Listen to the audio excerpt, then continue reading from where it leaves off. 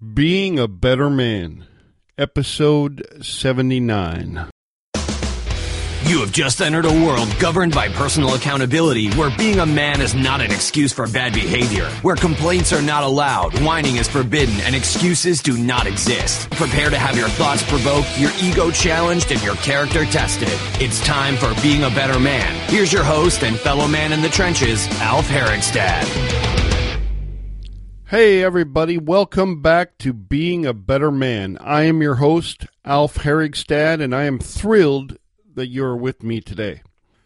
Today's episode is going to be a little bit different in that instead of talking exclusively about man stuff, I'm going to be talking about women. I don't have access to the exact demographics, but I know for a fact that more and more women are tuning into this show. I think that's great. It's fantastic. There's room for everybody here. However, it does make me curious. So first I would like to ask a favor of the women who listen to this show. Could you please go to the website at beingabettermanpodcast.com and write me a letter? What I would like you to tell me is why you listen to a show called Being a Better Man if you're a woman. I'm really curious because when I started the show, I thought there might be a few women who listen in trying to gain some insight into the male mind, but I think it's gone beyond that. I suspect there may be some single mothers of boys who are looking for guidance, and I'm proud and happy to be a resource for you there. There might also be some women who are single and trying to figure out what a better man would be like. There might also be some women in relationship who want validation that the guy lounging on their couch and eating all their food is not actually being a better man. I don't know. That's why I'm asking. So if you would drop me a line, that would be great. Thank you.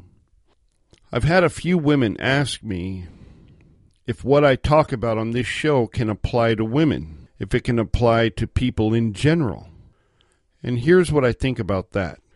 My gut reaction is that 90 or 95% of the stuff I talk about on this show and what my guests talk about is absolutely, completely transferable and interchangeable between the genders. I'm not sure about that other 5 to 10% though. We are all humans, after all, the primary difference being our hormonal ratios. But I also believe that men and women have some distinct differences, some of them caused by those hormonal ratios, and I, for one, am really glad and happy that we do have those differences. I celebrate them. But in general, women and men think differently. We act and react differently. I know this because I'm married to one, and I was raised by one, and my sister and my daughters also happen to be women. I have seen the mysterious differences firsthand, and I think to deny that they exist is foolish. Here's the thing, though. I don't know what I don't know. Having not been a woman myself, I'm not going to presume to understand all the subtle differences that make them a woman. I am humble enough and smart enough to realize that there are just some things I won't get unless I've actually experienced it. Being a woman is one of those things. And that's why I focus specifically on being a better man, because I know what I'm talking about there.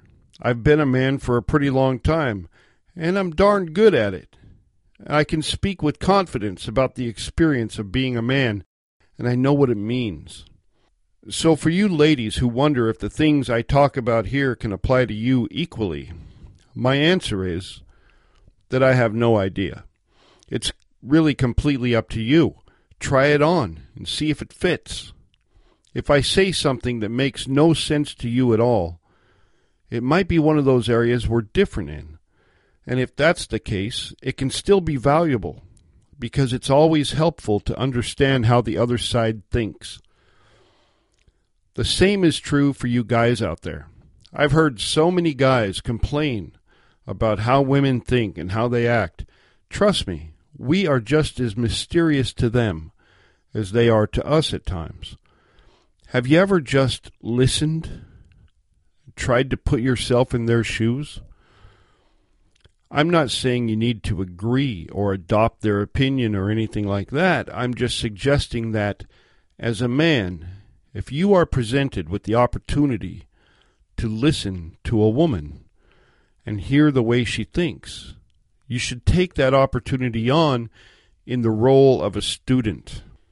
Because even if ultimately it doesn't make sense to you, just understanding the way the thought process flows and the motivations behind it, understanding the path in which conclusions are arrived at, can be infinitely helpful.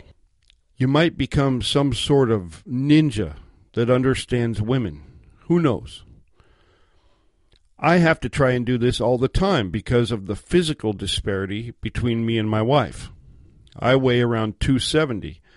She weighs around 125. That's a huge difference. It's like a teacup Chihuahua and a Labrador or a St. Bernard. We're really living in two different worlds, and sometimes I have to try and imagine what it's like to be her. At the same time, it's helpful that she tries to understand what it's like to be me. That's all it takes, people. Just a little bit of effort, a moment of consideration. Instead of getting angry at your partner, just try to understand them. Put yourself in their shoes. Walk a mile in their moccasins, if you will. If you can make that a habit, your life will get a little easier, and you will be a better man and woman than you were yesterday. Until next time, this is Alf Herigstad signing out.